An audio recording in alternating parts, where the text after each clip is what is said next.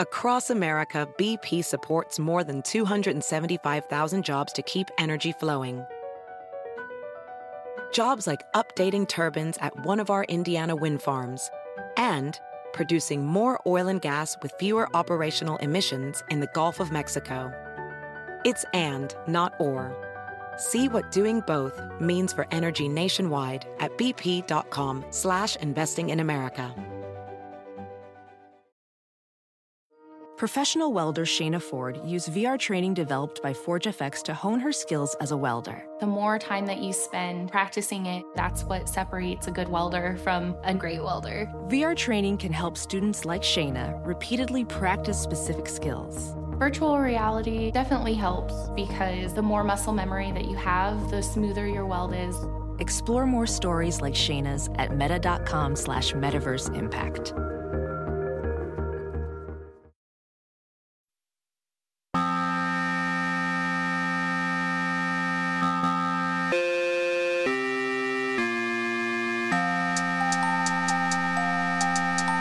Hello everyone, and welcome to another episode of the TakeCast. My name is Davis Maddock. You guys can find me on Twitter at Davis Maddock. In this episode of the show, I am joined by my friend Nick Kostos. You guys can listen or watch him on You Better You Bet almost every single day of the week. Nick is one of my great friends here in the industry, has a lot of thoughts on sports media, NFL officiating, who the GOAT is, fandom, just a nice little free-ranging conversation about the world of football and professional sports and professional sports media. I hope that you guys enjoy the conversation as much as I did.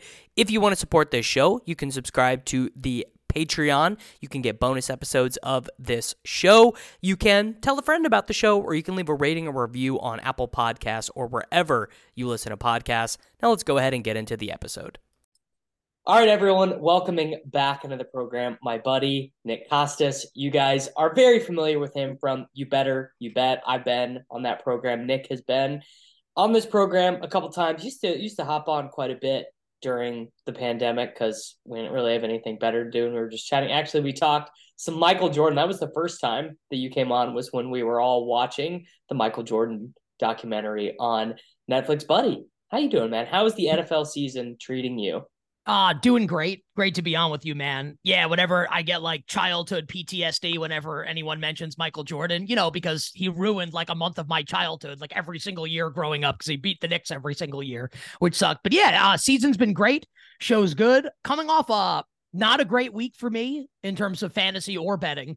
Punctuated by my Jaguars loss on Monday Night Football, which was no fun. I actually thought like 28-21, like maybe we'll get this home with Jacksonville. They did not. And suffered some really, really close fantasy losses that have me on the brink of the playoffs in a couple season-long leagues.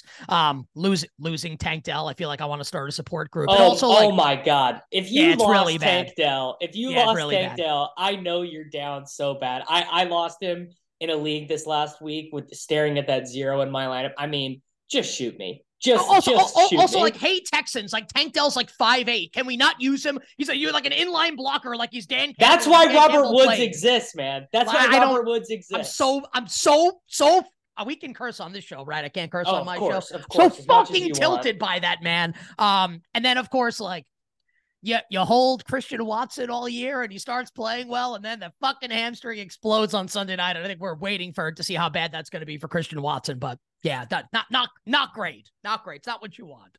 It's definitely not what you want. I've heard this bandied about, and I'm wondering your thoughts on it, that this is one of the most chaotic years in the NFL, both for betting, for fantasy. I mean, I think there definitely is a tendency any given NFL season to think that way because it is such a variance-heavy sport. If you think about all the other major leagues, 82 games in the NBA, 82 games in the NHL, 162 in Major League Baseball, even European soccer leagues, right? You play every team home and away. There just is more time for variance to level out. Like, think about that in the NFL. If every team in the NFL played every other team home and away, we would have way less variance in terms of the outcomes of the standings, right? The Bills also the players would all be dead, but I understand they'd be point. dead, right? But I do understand the point. They would be dead, and I guess I mean, that probably is the answer to why the NFL does feel so insane relative to every other sports league that people watch, which is just that players are at such a higher likelihood of getting injured throughout the course of the season and missing the rest of the season, right? I mean, guys get injured in the NBA stuff all the time, but they are way less likely to miss the entire season, right? It just is that it is a product designed to actually increase variance as much as possible, right? I mean, the NFL actually likes that.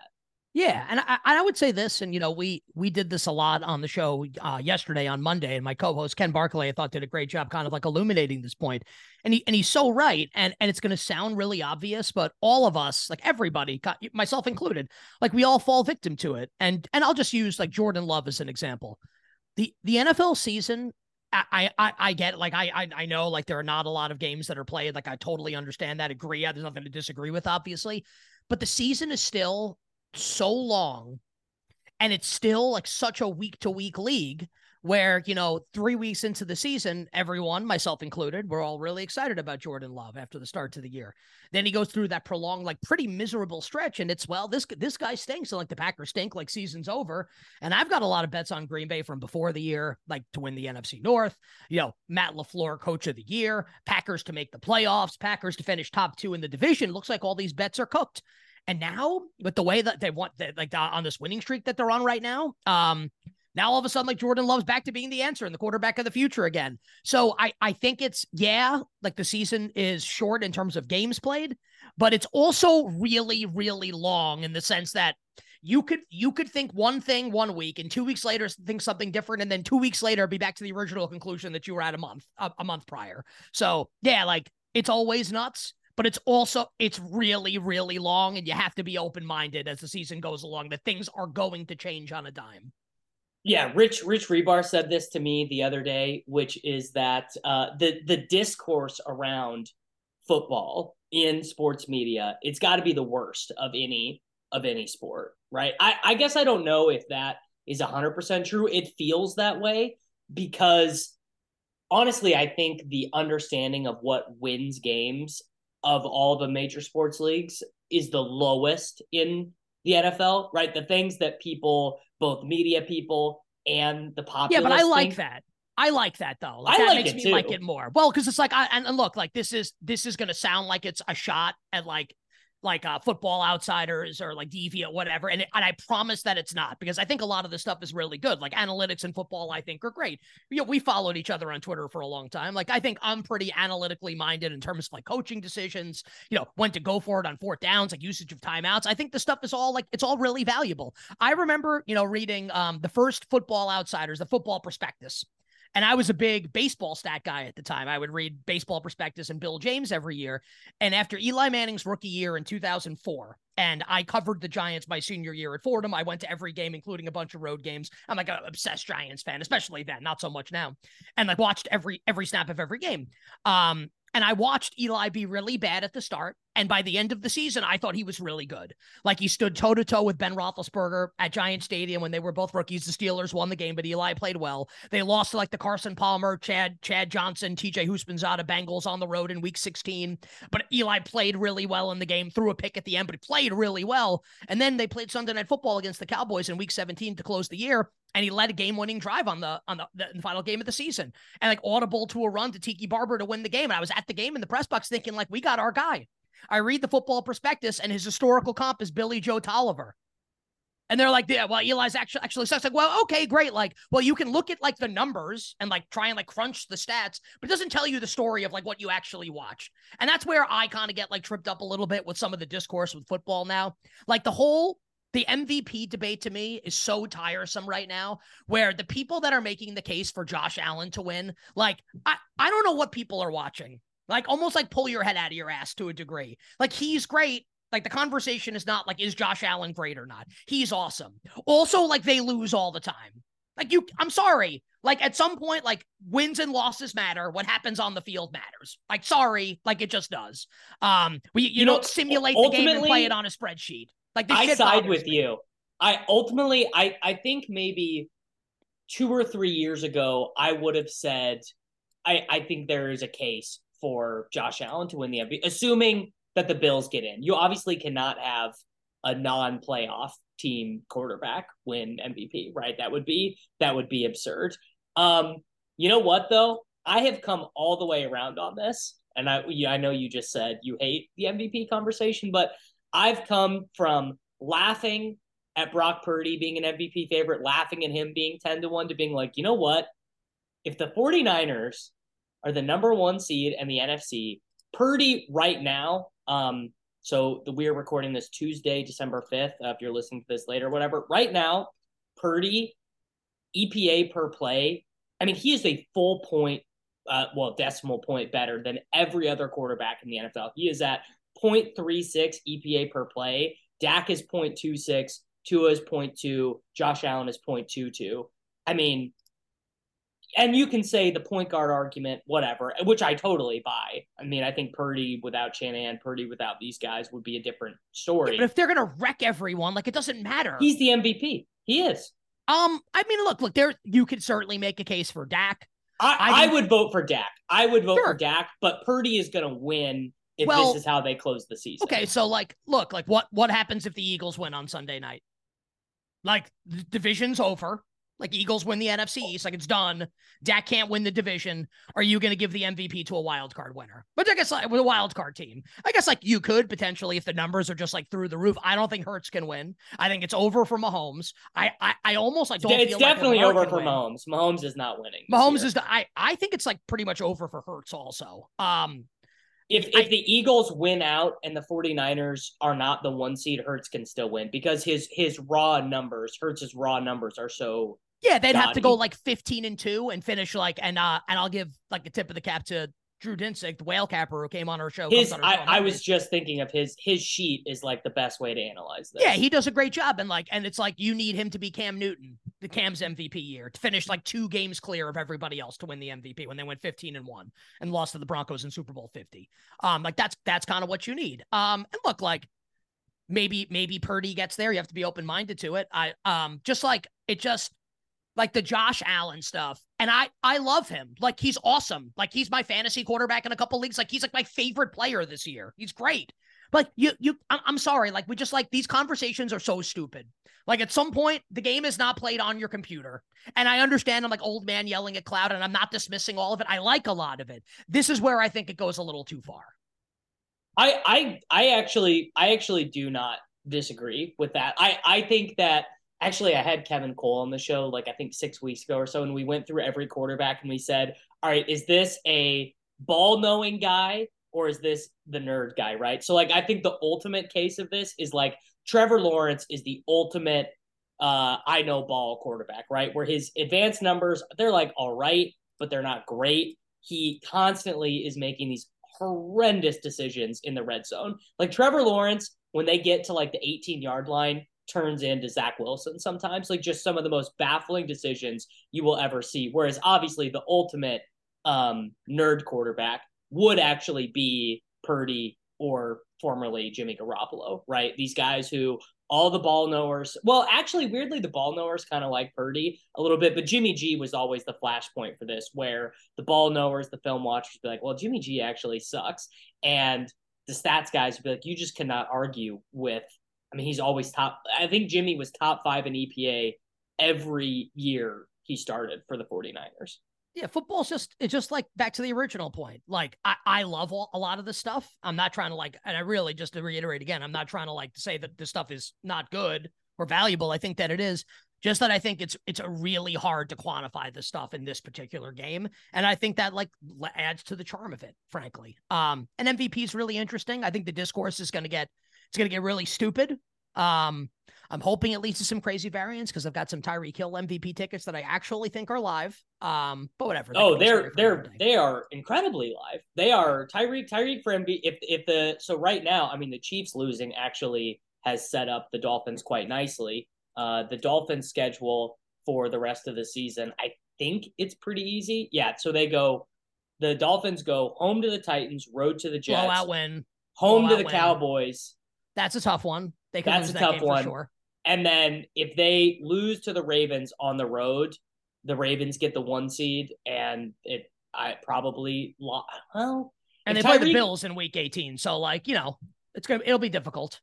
If Tyreek Hill ends the season breaking the all-time receiving record, and right now he's got 12 touchdowns, if he gets to 18 touchdowns and 2,100 yards, there's a pretty good argument for him being the most valuable player. You need things to happen in order for him to win. Like, you need the Ravens to lose. Like, you need Lamar to get eliminated. I think Mahomes is already done. You need the Eagles to win on Sunday night to knock Dak out, and I don't think Hurts is going to win. And you need the Niners to trip up and lose at least one more time. So it's not the most likely scenario. I just think that it's a little more likely probably than his number currently indicates, about 20. Yeah, and I think he's a lot more likely to win than Tua. We talked about this on You Bet Yes on Monday. Well, this kind of just brings me to a larger point just about sports media in general. And I don't know what your sports media consumption diet is like, but over the years, I've trended towards a much lower part of my content diet in general being coverage of professional sports media. I actually, the number one thing that I consume is podcasts about the NBA. That is like a huge chunk of my information diet. I find I like to talk about football, and maybe it's just because this is what I do for a living. Like, I love to talk about football, but a lot of football discourse to me just tends to, I don't know what it is. It doesn't always get there for me. I think football and soccer are, to me, it feels like the content around those two sports is the best. I don't know what that is, and I wonder if you agree. Yeah, like I would say I don't listen to and consume a ton of sports content. I'd say because it's our jobs. Yeah, and look, I have ESPN on my TV throughout the day just for news and stuff.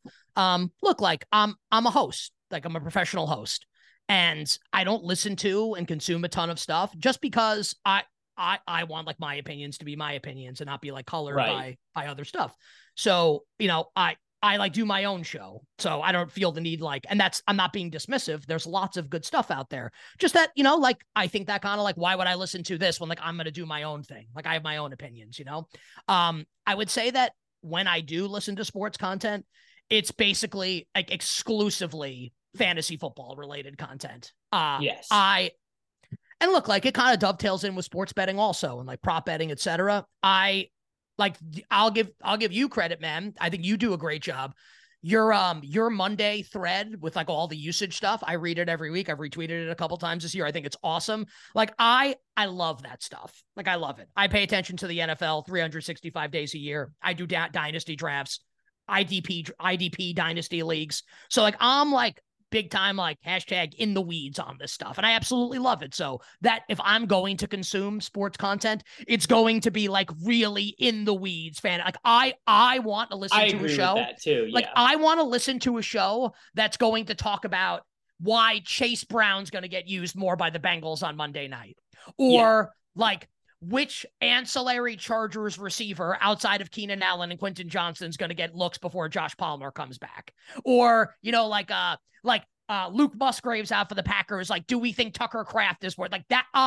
That's what I like when I consume sports content. I 100% agree with that. My favorite stuff is Ben Gretch's Substack yards per He does an awesome Twitter. Job. I love his stuff. I love Jacob Sanderson's stuff. Those are, and that is super nitty gritty in the weeds. This is the long down and distance split between Devin Singletary, Dameon Pierce, and Mike Boone. That is the stuff. That's what I like. I want that stuff. And I'm probably, I think if you went through a lot of people that do what I do, professional host, how many people like this the way that, and this is not to be I'm special, just highlighting the difference between, you asked me a personal question, right? Right. I don't think a lot of people are kind of like it the way that I do. So I'm kind of unique in that regards amongst people that do what I do for a living. So I think that's definitely true. And I think that a lot of people who are in for example, our stuff on Sports Grid, of all the usual rotation of hosts, I'm the one that's definitely the most into fantasy football, but also a lot of our guys on the network are really in to college basketball. Like they have opinions on Iona's backup point guard or whatever. And I'm like, that for me can't get there. Like, don't care. Don't have that in my information. There's only so many hours in the day too, There's only right? so many hours in the day. Yes. Like you love the NBA. Like I love the NBA. And I'm like in the weeds. I play season long fantasy NBA. I don't play a lot of NBA DFS just because like I bet on games and like there's definitely not enough hours in the day to try and win on both of those. And look, like when you love the NBA and you love the National Football League and like I follow soccer, like there's only so much time. Like you just can't do it. And I'm 40. I'm a man. Shout out to Mike Gundy. And I'm married. And like my wife is due in May. Shout out to me. Congrats on the sex. Thank you very much. Congrats, just that, yeah. It's just like, there's only, God bless.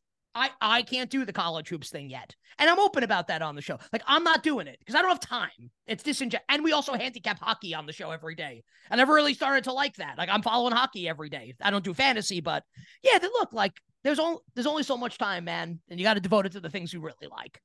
Which is leading me to sort of this idea, and I talk about this all the time on this program, but like what people really like is like very niche micro content. Or maybe I'm poisoning that from my own view, but the more general the audience media is intended for, kind of the less that I like it. And that's not even just true in sports. That's kind of true in everything. Like really popular broadcast television, I don't really remember the last really popular. And I mean, that's just kind of the death of monoculture in general. Like no one has cable. No one is watching, we're not watching Seinfeld. That's because I'm old. Well, I do kind of think there's like going to be this movement back to cable because streaming is so fucked up. And so like you got to have 1,900 different subscriptions. And dude, I pay $350 a month for cable. And I'm just like, why am I doing this? And then I just never cancel it. And I just still have it. I actually had cable when I first moved so I had cable from 2019 to 2021 and it was really nice. Like I enjoyed just being, I mean, this is such a bygone thing, but it is really nice to just on like a Thursday afternoon be flipping through channels and like Revenge of the Sith is on TBS and I'm like, yeah, I'm going to watch the last half of Revenge of the Sith. Like it's a terrible movie, but also kind of good. No, Revenge of the Sith is a good movie. It's okay. I mean, listen, like it's actually kind of, I agree with you that it actually is good. I agree. I will give you that. It's also bad though. It's good and bad. And there are some parts that's so bad it's good. I mean, Hayden Christensen, like the scene at what's the fire planet at the end? Mustafar. I mean, dude, like the dialogue between him and Ewan McGregor is like, I mean, who wrote this? I guess it was George Lucas. Well, George Lucas, and he's not a good. That's not George Lucas. George Lucas. Well, I think the Jedi are evil. It's like, okay, man, great, awesome. Yeah, good for you. And also this other element of sports media that I found fascinating is the big networks, TV, podcasts, whatever. They are clearly asking people who are not that comfortable with sports betting to give sports betting opinions and takes, right? Which I don't know how sustainable of a strategy that is. Something I've liked is what NBC is doing with Sunday Night Football, which is they have Matthew Berry on, right? And Matthew Berry's been involved in fantasy forever. I don't think Matthew would say, oh, I'm this giga sharp sports bettor or whatever, but he's going to give you better sports betting, player prop, whatever, than Terry fucking Bradshaw. You know what I'm saying? Like, I think I think it should trend that way where the big broadcast, the big networks, I mean, ESPN just launched their own sports book. Like I actually just fired my 4 $50 free bets on ESPN Bet this last weekend. And I'm so curious what the integration specifically of ESPN and ESPN Bet is going to be because there's so much money to be made in sports betting, but I find a lot of the mainstream media sports betting coverage to be like super lacking. Yeah. I think it's just a product of, I still think, and I'm probably like pretty qualified to kind of answer this question. You're like the guy to answer this question because you do 4 hours of fucking betting talk a day. Yeah, but like, like I have like an agent. I've been in this space so like I'm like pretty kind of familiar with like what a lot of these networks are kind of like doing and what their plans are. I'm not trying to insinuate I have all the answers or that I'm some kind of like insider. It's not that, just that, like I'm pretty familiar with a lot of this stuff. My sense is that probably over the next like year, I would say, I think I'm right about this. I think that some of the entities I've been trying to kind of like figure it out, like what should our plan and strategy be. And I think that 1 year from now, and not less than a year, probably like honestly like next August, like prior to football season, what I always say is that in the content business, and I think this is something that's like pretty like cool for people to understand, right? In the content business, when you do what like Davis and I do, the Super Bowl is from September to February. It's football season. Yeah. Like that's what people care about the most. When you're behind the scenes, when you're an executive, an agent, etc., your Super Bowl is from the Monday after the Super Bowl to August. Like it's when everything gets done. That's when business is done. And then everything is geared around football season. So I say that to say my sense is that by next August, before next football season starts, I don't want to say the landscape's going to be, it may be like different is the wrong word. I think you'll see more stuff. And I think it will be pretty well thought out is my guess from a lot of like major network entities. My sense is that a lot of them are on the verge of really like committing in the space, like an ESPN has, to your point. I think that we will see a lot more of this prior to football season next year. I say that with like a pretty good degree of confidence. And I mean, that's obviously the direction it's heading. It's honestly, it is just so strange to kind of be the age that you and I are, where we remember where you just could not talk about sports betting. I mean, these broadcasts used to not even talk about fantasy football, like now we got Sean McVay at the press conference saying, "Oh, Kyron Williams is on my fantasy team," and we have Red Zone where Scott Hansen will, be updating us on Isaiah Likely's fantasy points because Scott knows that Isaiah Likely was a hot fantasy pickup after Mark Andrews went down. But I mean, I remember the NFL on Fox, like the whole, like maybe we would get a Frank Caliendo mentioning his fantasy team or something in one of his segments or whatever. But it used to just be these non-entities, even though obviously sports betting and everything still existed, right? But it is so strange to be of the age where you really remember no fantasy content, no betting content on the big networks at all, to ESPN Bet existing, Matthew Berry being on Sunday Night Football. They show the Showdown lineup on NBC, right? They're sponsored by DraftKings and they have the Showdown stuff. Like they literally post a lineup for Showdown on DraftKings, it's nuts that is the direction that it's headed. It's pretty awesome. And like, just like, my personal anecdote here, and I think I've even told the story on your show, it's going to sound like I'm taking a shot at Bleacher Report. I'm complimenting them.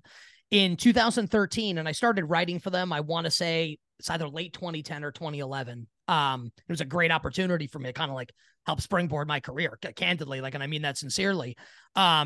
And my editors at the time were Ian Kenyon, who I think that works for the 33rd team now, and Colin McCullough, who's still there at Bleacher Report, like great guys, really smart, good dudes.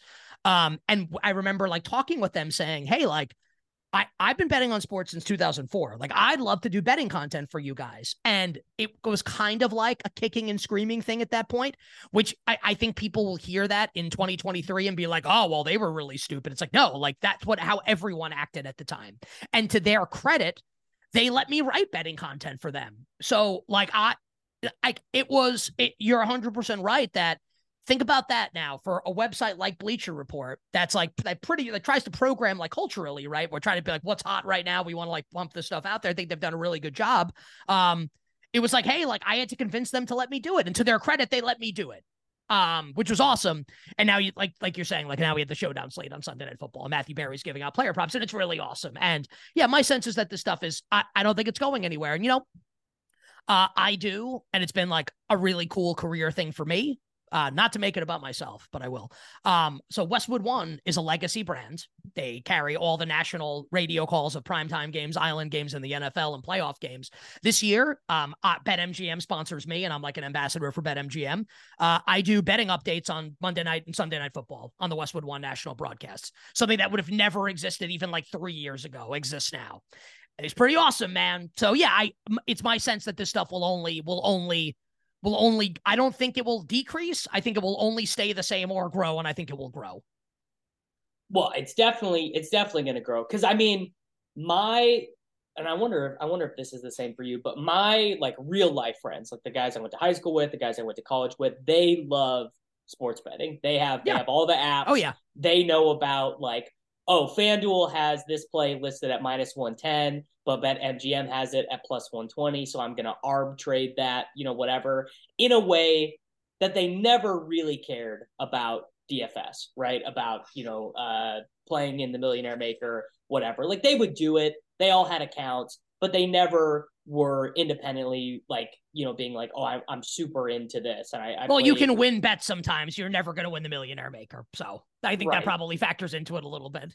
Yeah. I mean, if you give a man 110 to 1 same game parlay, you have a customer for life. You hit the Jamar Chase ladder, Bengals team total over, Rondale Moore scores a touchdown on the other side and he hits that. Like you legitimately have a customer for life. That guy, I mean, fuck, I'm literally speaking from personal perspective here. Cause I think you and I have said this before. I definitely do not market myself as, one of these quants who I'm taking the sharp side every single time, gold star lock of the weeks or whatever. I just like to bet. It's fun. Winning is really nice, but I definitely am not, I don't have the unabated odd screen pulled up, line shopping, Jake Browning completion props across the board to lock in, whatever, some 3% edge like that. It just doesn't, that aspect of sports betting, it's not really that interesting to me. It's just, and I have a job. I don't need sports betting income to live, which is very nice. Yeah, I definitely agree with that part of it for sure. And I think I'm very candid about that with the audience. Like, look, like my job is to host a show and like provide content for Westwood One and BetMGM. That's what I get paid for. If I win money betting on sports, which is obviously like, that's the goal. Like who bets to lose? Like obviously, like you want to win. I want to win my fantasy leagues. I want to make money. But yeah, like that. I think that kind of candor is really important, and I think you're 100% right about that. I will say that I do kind of enjoy and have really grown to enjoy kind of the game within the game with sports betting, and I've said this totally. To people. Yeah, like and I've said this to people. The game that's played on the field or the court or the pitch or the diamond, whatever, is of course is awesome. Like we're all sports fans at heart. I'm becoming, and like I actually think it's like probably the same at this point. I love the cat and mouse game that goes on in the betting markets before the games are played also. And when you gain kind of an understanding of that, and like we talk a lot about this on the show, it can really, it's like the game is played once before the game starts, and then the game is played when the game actually starts. I think it's very, very, very interesting. So look, like I'm with you. I'm not a quant. I don't get my income from sports betting. I try to win more than I lose. But I do really, really like that, the behind the scenes stuff, like getting in the weeds with betting on sports, like getting the right number at the right entry point, I feel like is really fascinating. Have you read either of Ed Miller's sports betting books? The first one's called the Logic of Sports Betting, and the next one is called The Interception. No, I read like fantasy and like spy novels, but I probably should read these books. I'm not poo-pooing any of this stuff. I just haven't read it. Yeah, I mean they are both pretty quick reads. I think they're both under 200 pages. But I think anyone who is like pretty involved in sports betting and likes to bet on sports should know how sports betting works. Like how does it's like how does a bill become a law? Like everyone should know the process of how do I get to the line on Sunday morning, right? How does Dameon Pierce plus 185 to score an anytime touchdown get to my phone? in the morning. Like I think that is, I think it's pretty good for everyone. Also, I mean, you're talking about the game within a game, like the battle to not be limited on wagers. Like that is, Ed had this line in the book that I thought was, I've repeated all the time and everyone should know it, which is, don't show up to someone's work and be a dick. Easiest way to get banished from a business is showing up to work and being a dick to someone. So you're shopping through lines on Thursday morning. You see the BetMGM post like an obviously wrong line.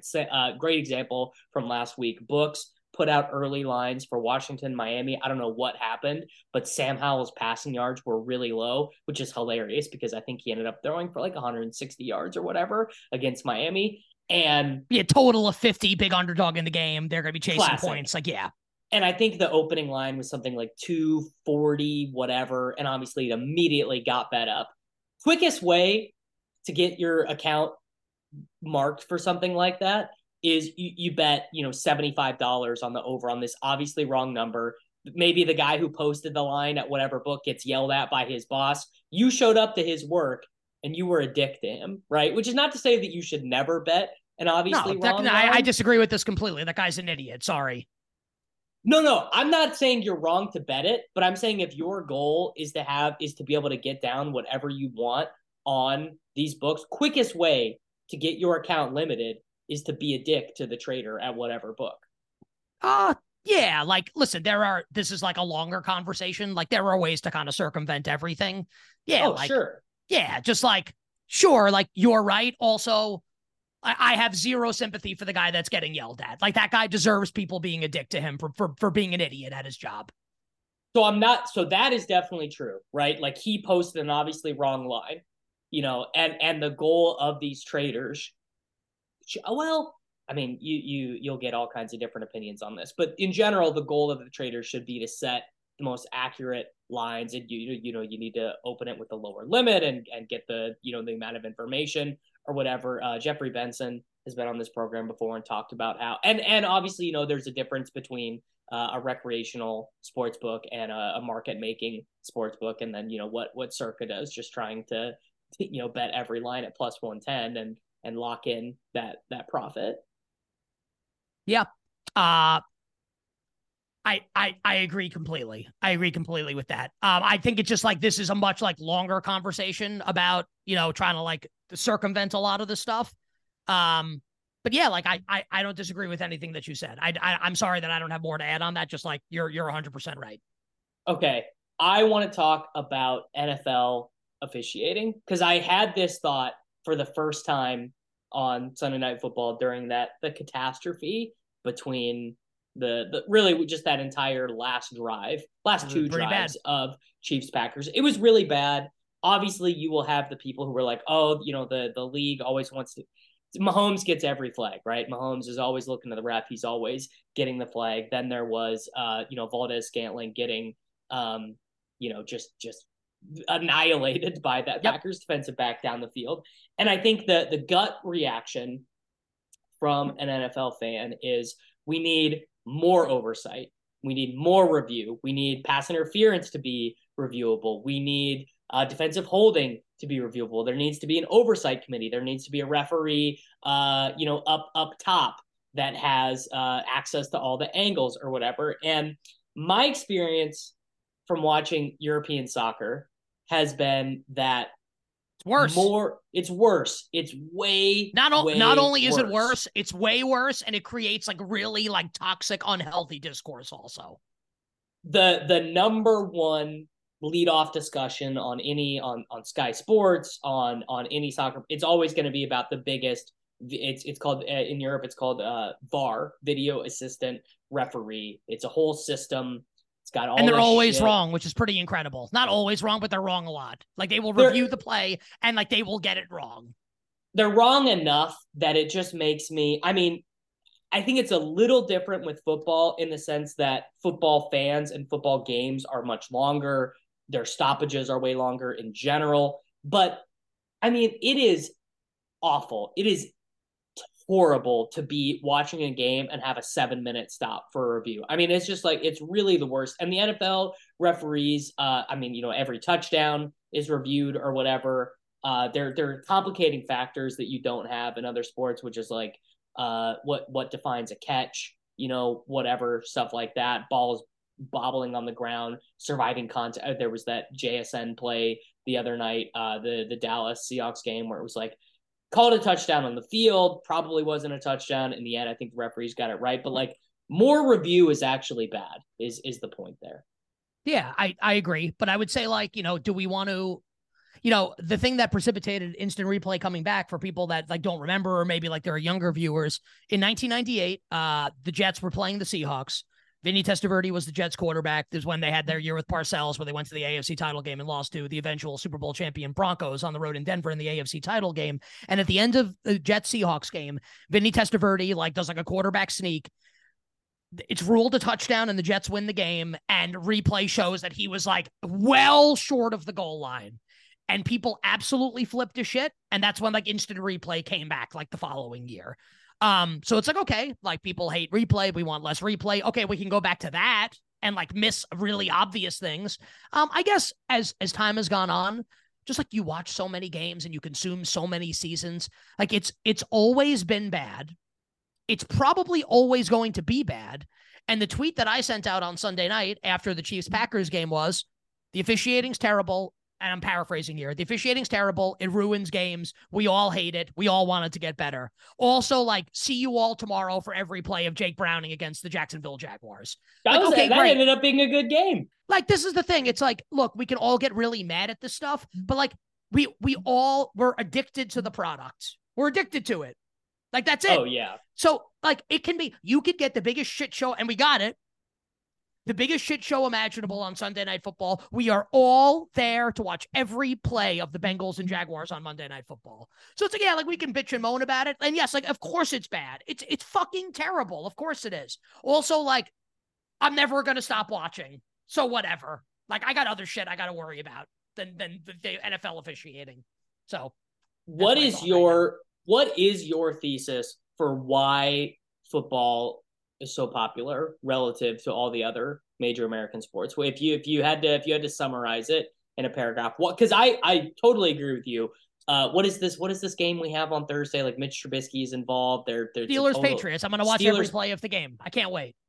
Yeah, like it's one of the worst games. Like, literally, like one of the worst games in the last like 30 years before the game is played. Like, maybe it'll be good, but it profiles as literally one of the worst football games of the last like 30 years. The NBA equivalent of Steelers Patriots would have like 70,000 viewers, on league. Pistons Wizards. Like, no one's watching that. Like, Wizards. I actually bet that game a couple weeks ago. I bet the Wizards. I mean, okay, I guess it was kind of unique in that it was like a true toilet bowl happening in the middle of the season. Well, it was like I'm gonna bet that both these teams are terrible. I'll bet the underdog on the money line. Like, the Wizards ended up winning the games. Like, I actually did bet on that game and like watched some of it. Yeah. But like, what's the answer? Like, why? My answer has always been fantasy football. Fantasy football is just such a uniquely perfect game in a way that the NFL could have never predicted. That is what I think it is. So I think I'm of an age where I'll give probably a different answer than some other people would give. First off, like, the fantasy football thing's 100% right. I've been playing fantasy football literally since the mid-90s. There's a guy named, I believe his name, and I don't know if he's still alive, and I don't know how old I've never seen him before, but my grandfather had Cliff Charpentier was the guy's name. I think Carpentier, like Carpenter, but with an I at the end, maybe with an H in there also. It was like Fantasy Football Digest, 1989. Greg Bell, Rams running back, I think was like the number one running back in the 88 season, was on the cover. And I remember reading it in like literally like 1991, this book. And he went through like every week in his fantasy lineup, and he had like Montana and Rice like stacked. And I was like obsessed with it. And I remember like being with my family, like, and like no one gave a shit, and I was the only one that did, like, made people do a fantasy draft in like 1993 or like 1994. I like remember it has like I've always loved that. So like I agree with you on that. For me, I think NFL films played a large role in it. Growing up, getting caught up in like the pageantry of football, watching, being a kid, I have goosebumps thinking about it. Being a kid around Super Bowl time when ESPN would run all like the 30-minute Super Bowl specials, watching all of them. And this has been for me, it's a lifelong love affair with it. I'm not sure I know what it is. I think it's the perfect game. I love it more than anything. Like, I guess not anything. Like, I love my wife and like my family. Outside of all that stuff, I think football's like my favorite thing. And it actually always has been since like I was like 6 years old. I don't know. I think it's the best game. It's the most dramatic game. And all the gaming around it with fantasy and betting and DFS. It's just the fucking best, man. I know I didn't give you like a strong answer there. It has always emotionally connected with me in a way that the other sports do not. And I love all the other sports, but like nothing speaks to me the way that this does. And it always has since I was a little kid. I mean, I completely agree. Like, since I my first memories of watching sports, my dad was a Cowboys fan. I was a Cowboys fan until I just abandoned them. They went through like every miserable, like, I watched so many bad Cowboys teams, and then just watching them continually fail. Tony Romo, just like every way that the coaching staff and his team, like, it just was miserable. I think the scarcity is a big part of it. You know, the fact that there are only, well, there used to only be 17. Now there are used to only be 16. Now there's 17. I think the scarcity totally helps, right? I mean, I think like a lot of like baseball, it's just too much, man. It's just too much of it. And you have to have it for that game because it is such a sickening variance heavy game. I will say, rooting for a very good NBA team is like nothing else. So I'm a Thunder fan, always been a Thunder fan since they moved to Oklahoma City. And some of my greatest sports memories ever were that really young Harden, Durant, Westbrook, Ibaka, you know, the finals run versus the Heat in 2011.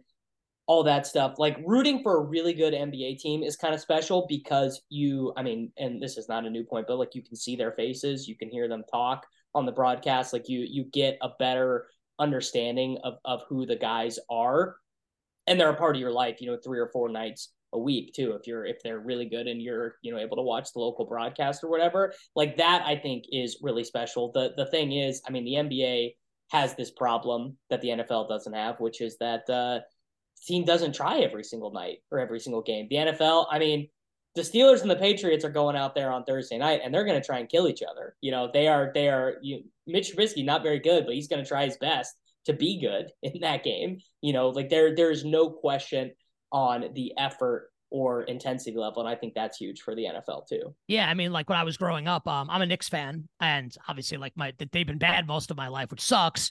When I was a kid though, they were awesome. And so my team hierarchy has always been Giants have always been my favorite. Football is my favorite sport. The Knicks were always my second favorite team.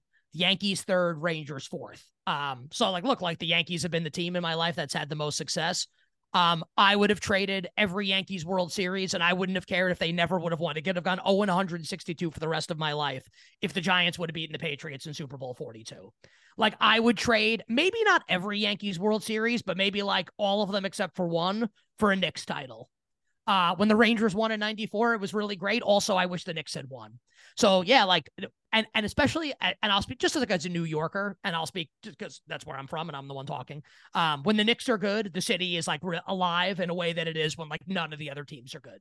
So I'm with you on that. It just sucks that like for most of my life, the team's been an absolute laughingstock and a disaster. And like, we're good now, which is cool. Also, we are not bad enough to make the lottery, and we're never good enough right now to win a title. So I guess we'll take it, right? It's better than being terrible every year. You know, that's sort of interesting. The Royals have been so bad for my life. Yeah, but they won. They won. So that, won. And I went to those games. I was in college then. So I was going to those playoff games. I went to every Yeah, they went series. to back-to-back World Series and won one. Like my team hasn't been to an NBA final since 1994. My NBA team. It's crazy actually how little goodwill that buys though. Like, so I'm thinking about it. I'm like, I disagree. I disagree big. And look, people can have their own opinions. I disagree so big time with that school of thought. So like, I'm just saying, I lived in Kansas City until 2020. And I would go to, I don't know, 3 or 4 games a year, probably. But I didn't like when they were that bad, I just did not care. And I still don't really care. I mean, like I watch and I follow, like I get the score updates to my phone or whatever. But like the Kansas City Royals being the worst team in baseball has like very, very little impact on me now because they are abject. They are hopeless. They have no money. They don't want to stay. How old are you though? I'm 31. I'm 31. So they've been horrible for my whole life outside of 2 seasons. I don't know. Like I personally, and like, I think that fandom's really cool. I think it's healthy to like not let yourself get like what the Yankees went 82-80 this year. Like I lose 0 seconds. Who cares? Of sleep.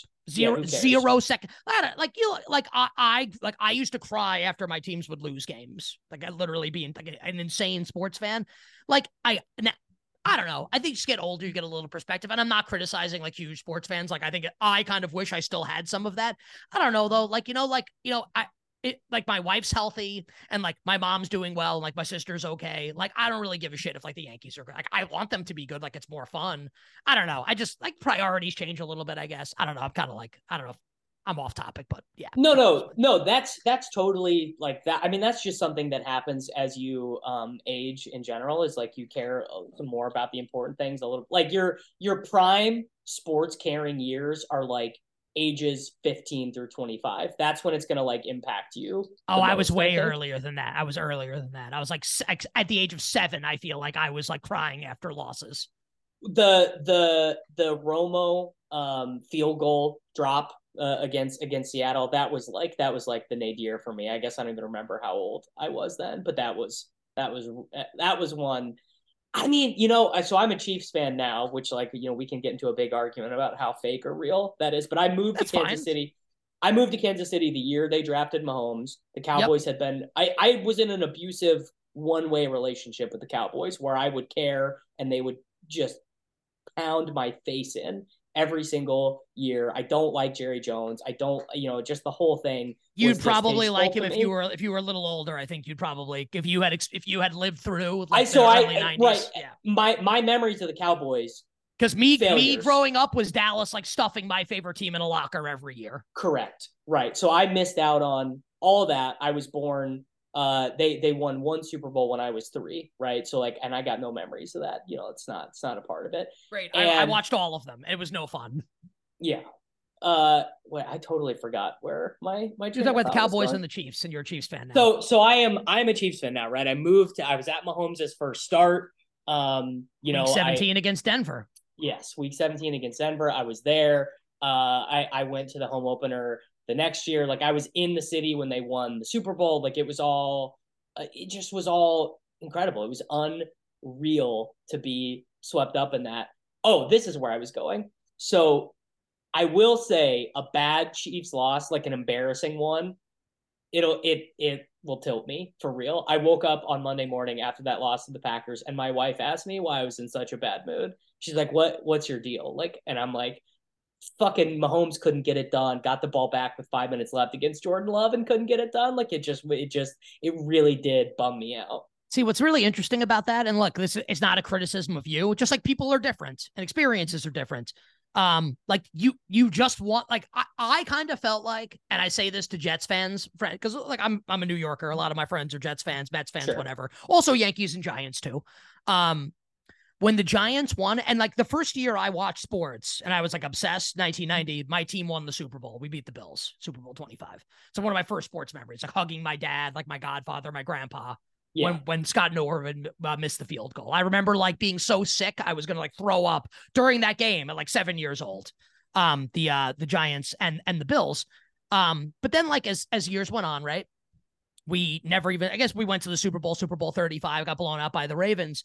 But all I wanted was I wanted like my own Super Bowl as like an adult. Like, because I was a kid and I could appreciate it, but I needed another one. And before Super Bowl 42, and then like we won 46 also. They won Super Bowl 46 also.